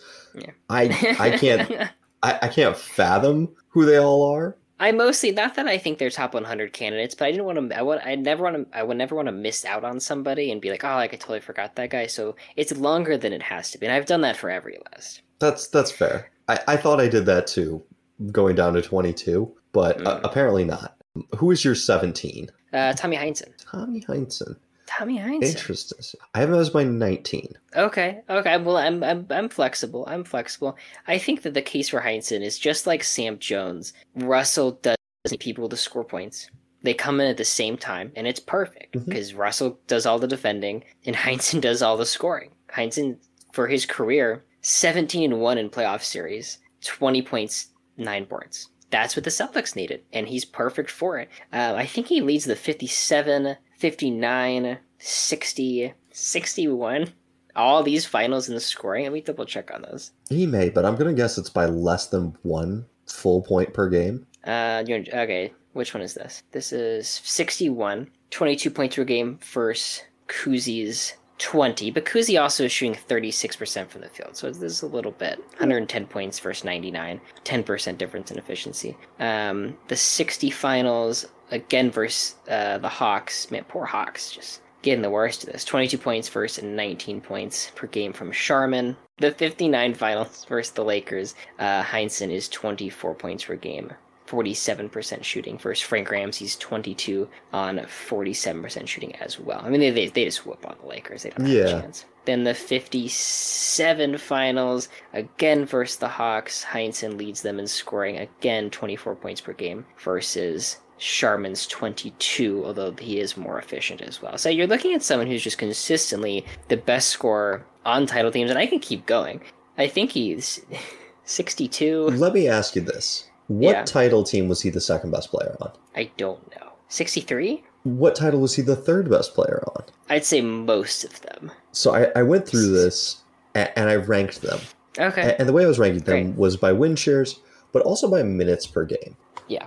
Because I do think that it says a lot when one guy is getting 44 minutes a night in a series and the other guy is getting 33. Yeah. That just tells me something in the level of your importance is your team is playing you that much. And for his 8 rings, he was the 4th most important guy 5 times. He was the 3rd most important guy in 61 and 63 by my rankings, which may be flawed.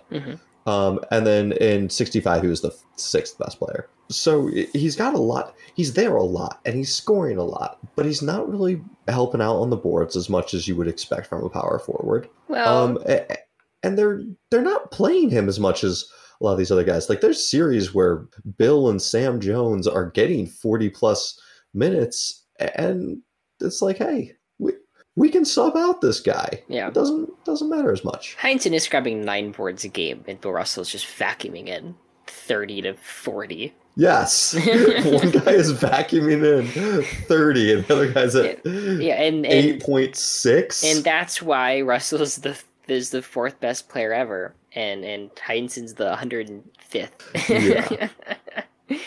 Okay, well, who do you want to go Heinsohn at 17, or do you have one more guy? I'd like to make the case for Chris Bosh. Ooh, okay. 11-time All-Star. Yeah. 2-time NBA champion. Critical on those. He's the 3rd best player for critical. Critical 3rd best player. And we also got to see him do really well leading a team beforehand. Maybe not really well. That might be overblowing his Toronto to playoff appearances. Really quickly, I think we get to this level, and this is the high-end 3rd guy and the low-end 1 guy. And I mean low-end, not like... Yes. Like, it's even lower than, like, Marcus Johnson. It's like LaMarcus Aldridge in his 2 playoff appearances, or Kevin Love on the Timberwolves, or Bosh on the Raptors. But yeah. Yes. The 70s is kind of the range where you can get away with that. Not the 70s isn't the time, but the 70, 1 to 100 rankings. 70s are like guys that can get their team to the playoffs on their own, but can't be a number 1 guy. You start to cross over. Yeah, after that, you're like, hey, you're really good, but you cannot get your team much of anywhere. But I think Bosh exhibits greater longevity with those 11 All-Star seasons. He gets robbed by health as well. He would have been good for a while. Oh, absolutely. Especially with how the league transitioned. He might have been good last year. I think he's only like 37, maybe 38 by now. Let me see here. Yeah, he's 38. Yeah. He could have sat in the corner and just kind of played switchable defense and hit threes. If I remember correctly, there was some statistic when the Heat were just dominating that Bosh was the best pick-and-roll defender in the league.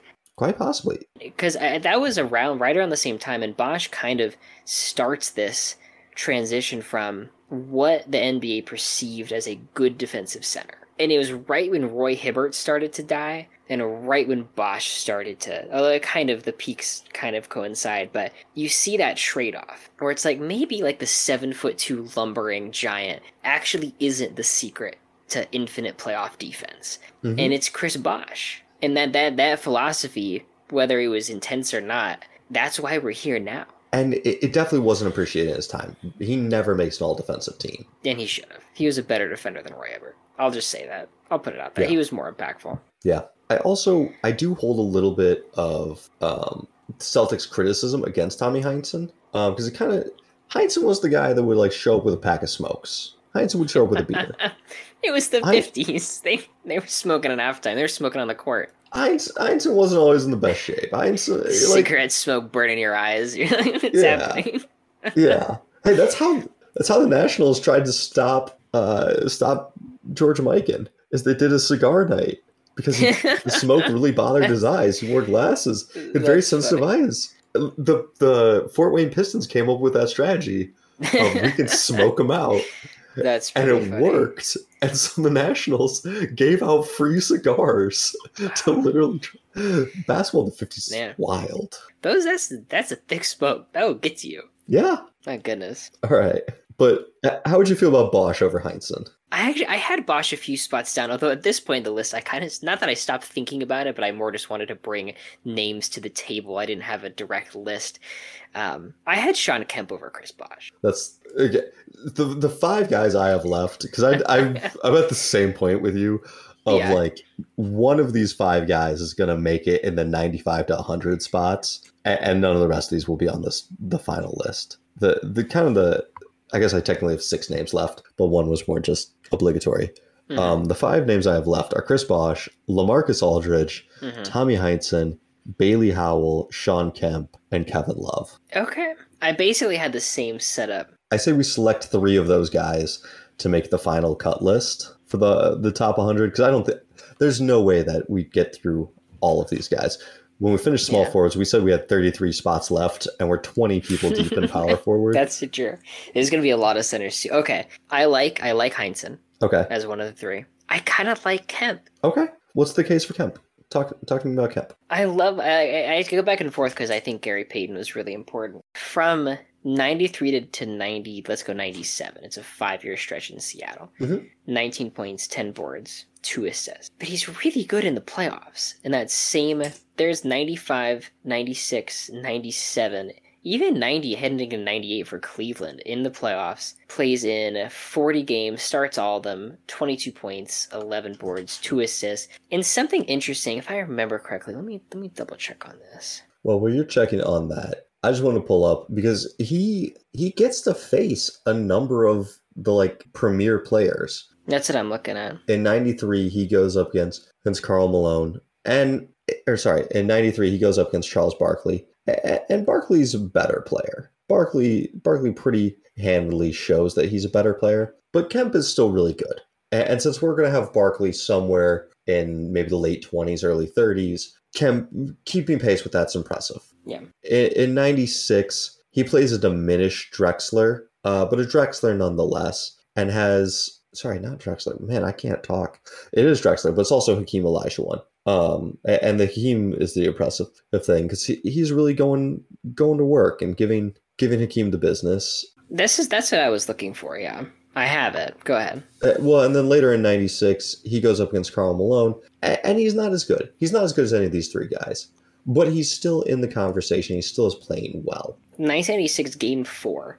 They sweep Houston in 96. They brush him out of there. We talk about the centers needing a center. How that's like the fatal flaw. The Supersonics in Game 4 do start Irvin Johnson, but he only plays 13 minutes. And so compared to a lot of these other guys, Kemp doesn't need. He's out there without Irvin Johnson. It's Sam Perkins. And he's not as big of a center, but he still goes 13 for 19 shooting, 32 points, 15 boards. And that's him and Hakeem down there. It's not him and Irvin Johnson and Hakeem, because Irvin Johnson's not playing very much.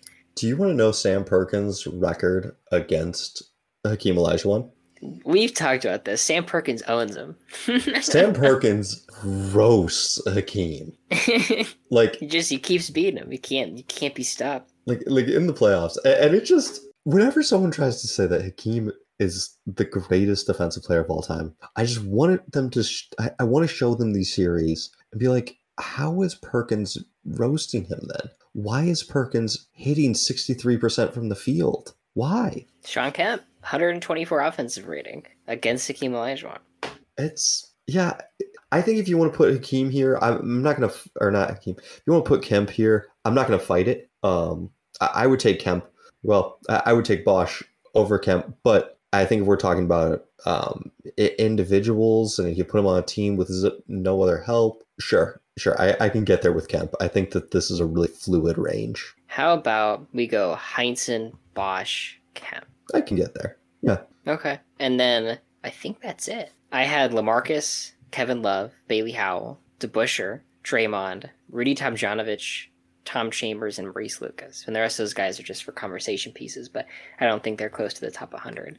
Well, let's at least kind of discuss why we don't have Draymond and why we don't have Dennis Rodman, because I can already feel TikTok yelling at us. Yeah, you really have to go ahead. Because I made videos and I essentially said what I'm sure you're going to say, which is ceiling raising is bullshit. That's a fake thing. It doesn't exist. The only reason Draymond is up there to raise the ceiling is because he's playing with players that are better than him.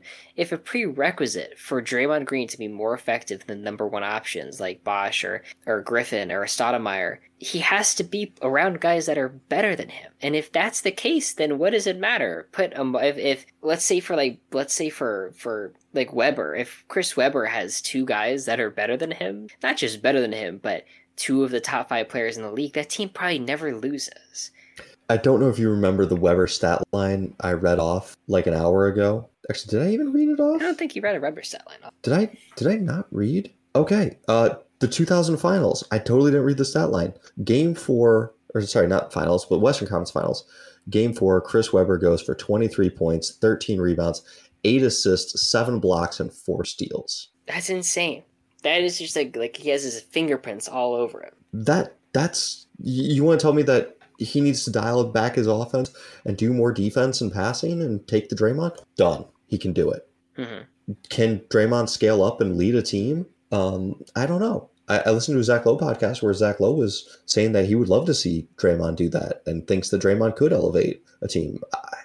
I try to make it a habit of agreeing with Zach Lowe whenever possible, but I don't. I think he'd be effective.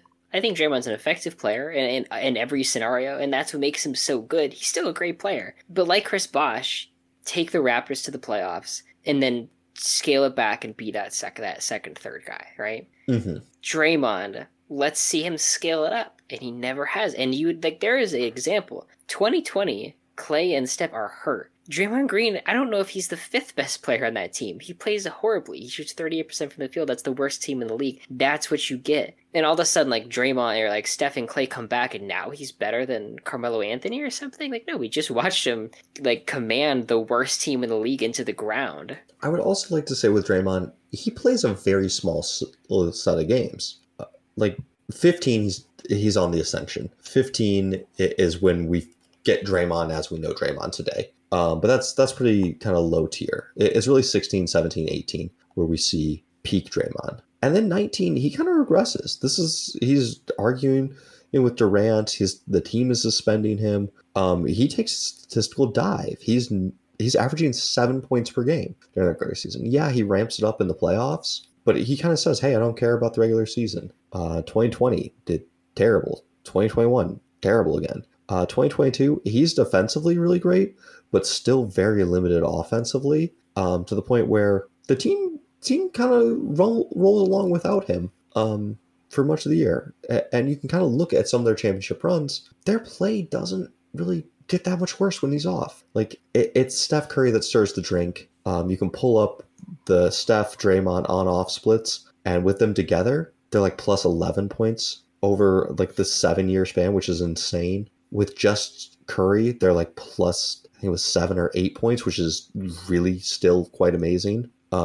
Without either of them, they're negative like 5 or 6, which is really bad. And with just Draymond, they're like +2. They're barely moving the needle. I think looking back, even at the last year's finals, Draymond Green, 33%. I mean, he had horrible games. 14 for 42 the entire series, 2 of 16 from deep. He was getting mocked online for just playing horribly. In games, the Warriors were winning, and that's the difference between role players and stars. Is you put out, and the example is Carmelo, because that's what my TikTok videos were about. You put out Carmelo, and if he puts up the Draymond Green stat line, he'd be the laughingstock of the league, and his team would lose. But Draymond gets to have bad games because there's always going to be someone playing better than him in front of him. Yep. Yeah. Kind of to talk about it, 2016, he punches LeBron in the nuts and gets suspended. And then there's a ton of talk, and it drives me crazy when people talk about this.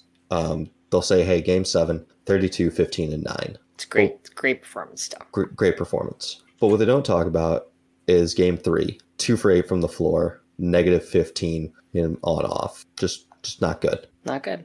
Game 4, before he punches and gets tossed out. He plays 42 minutes this game. Yes, he's got 12 rebounds, 4 assists, 2 steals, 3 blocks. He's also got 3 turnovers, 4 fouls. He's 2 for 9 from the floor. Not a great game. Game 6, 3 for 7 from the floor, 10 rebounds, 6 assists, 1 steal, 1 block, 5 fouls. He gets to have those because he's not Steph, he was not Clay, he's not Durant. He has 4 bad games. Yeah. Well, 3 bad games in a suspension, which is kind of a bad game. That's true. I would by game score in the finals, it was Curry at 23.2, Wiggins with 14. So it's like a 1 pretty significant drop off to a 2. Klay Thompson 9.7, and then it's Draymond, Poole, Gary Payton, and Kevon Looney, all 7.4, 7.5. Yeah. That's about how it was. And that's, there's the best of Draymond is much before that, but what is he? He's like the 4th, 5th best player maybe I would say 4th best player, 3rd best player on the Warriors. You're like, okay. He's Tommy Heinsohn. On half the championship teams. Yeah. There you go. That's why he's lower. But also, well, it's more like a third of the championship teams, but also a third of the league size, or 3 times the league size. Like, it kind of equates out, but yeah, it's just... There are a lot of other guys that can be in that role. We didn't get to talk much about Bailey Howell.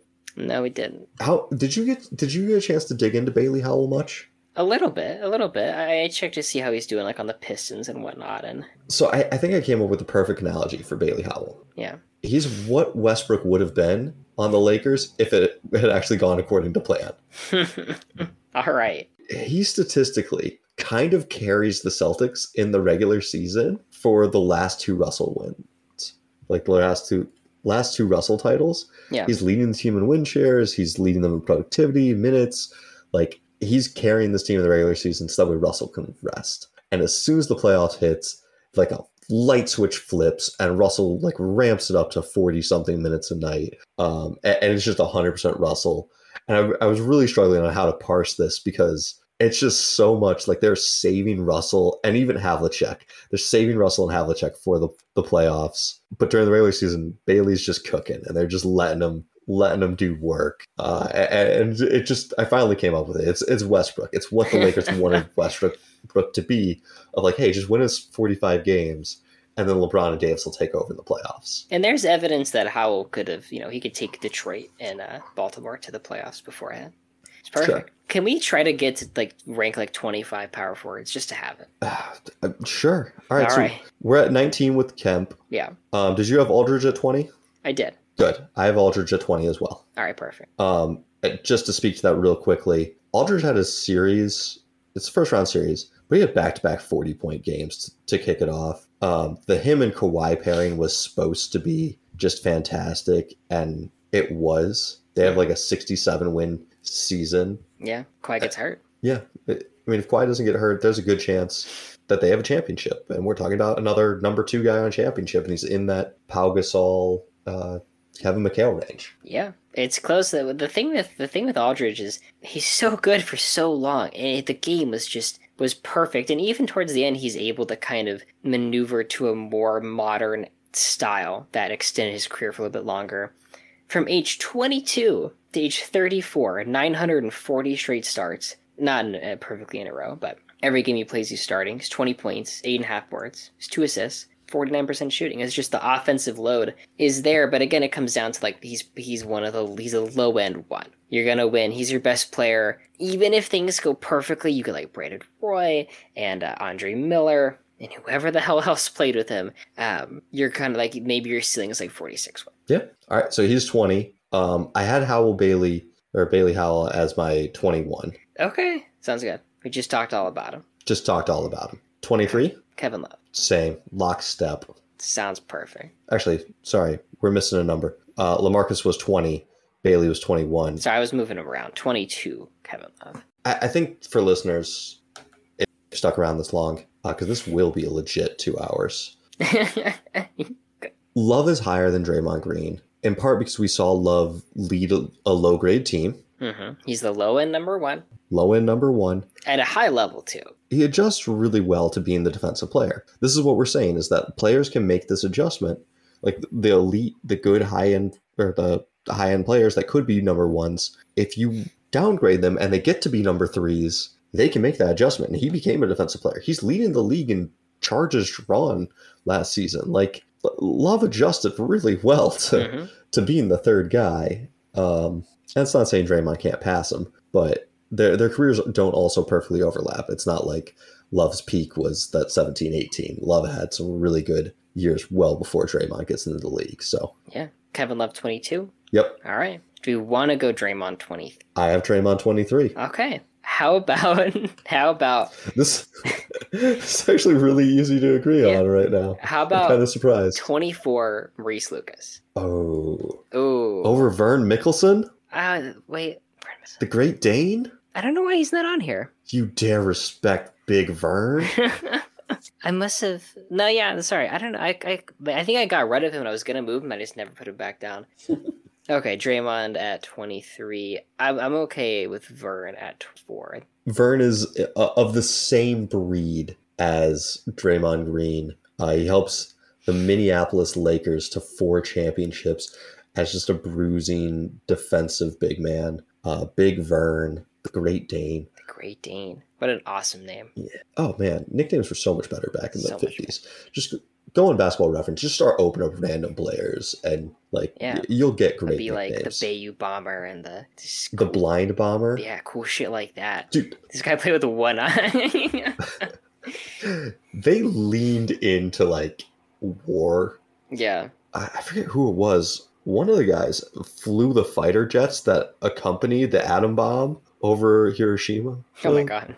Like, like the NBA was birthed out of World War II soldiers. And like that was Red Auerbach's like claim to why he could coach, because he was a high school coach that convinced a professional team owner to hire him, because he's like, listen, I just got out of the army. You want the best players? I will deliver you the best players, because that's like who I got in my Rolodex.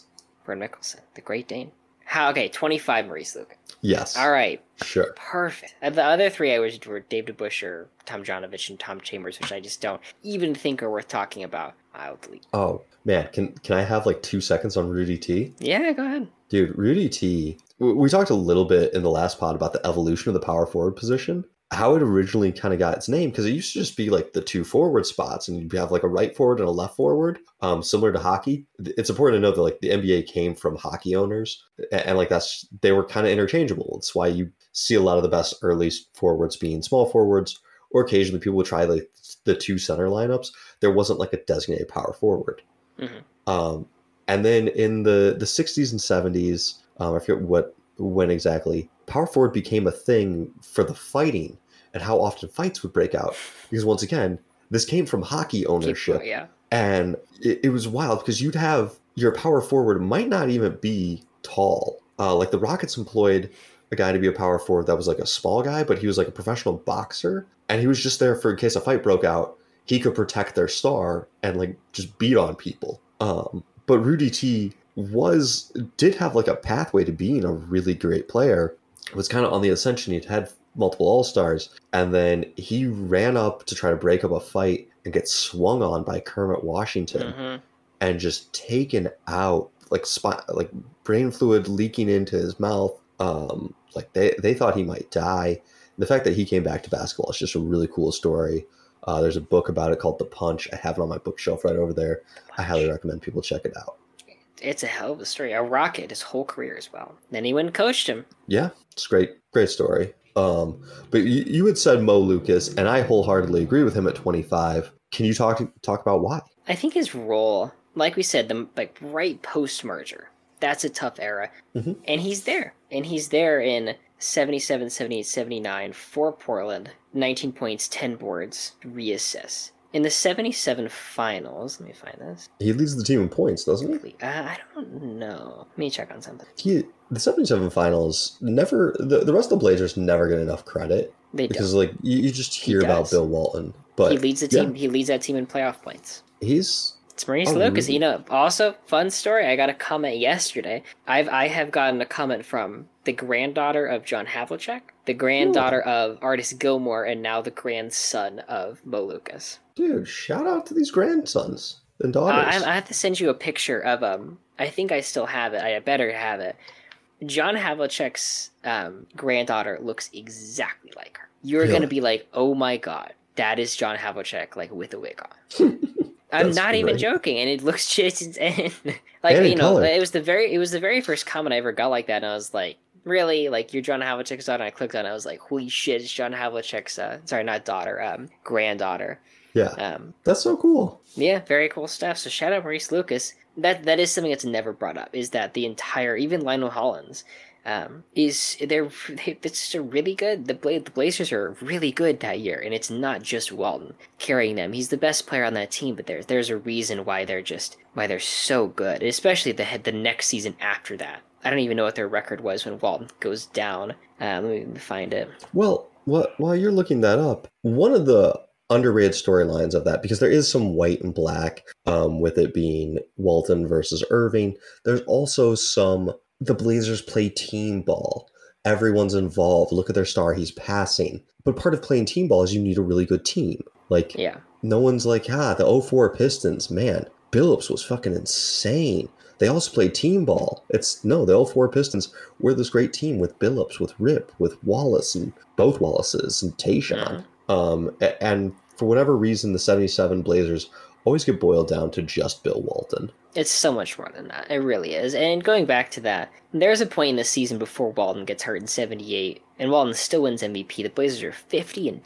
They finish 58-24. So they basically they limp to the end without him. And obviously, your best player going down really hurts you, and you're going to be worse without that. That's why Lucas is the 25th best power forward ever. That team is a machine. And they would have mopped the floor with the Wizards. I don't know I think I'd rather have that because one, Washington would never have a title and that'd be pretty funny. But two, you get the complete arc. The 2 titles for Walton, the 1 MVP. Now he has some more foundation instead of, because we're going to talk about this next time we meet up about where we're going to put Bill Walton and the 200 games of elite play that he had, because it really is just that. It's about 200 games, and the rest of it he's super hurt. Honestly, I didn't think he was even going to get to 200. Like, you say 200, I'm like, does he have 200 elite games? I thought he had like 100 elite games.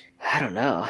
Well, while you're pulling that up, I just also 100. I wanted to comment on why neither of us had Dennis Rodman, because we've spoken a lot about Dennis off air. He was in my top 75 when I started, but I think my criteria has changed a lot. And I think I liked players a lot that were, Worthy made it, and McHale made it, and being a part of something great really mattered to me when I made that list originally. But yeah, kind of come away from it. I still think I like being a part of something great more than maybe you do, but at this point, I don't know if that's true because we tend to say the same players in the same spots for most of these.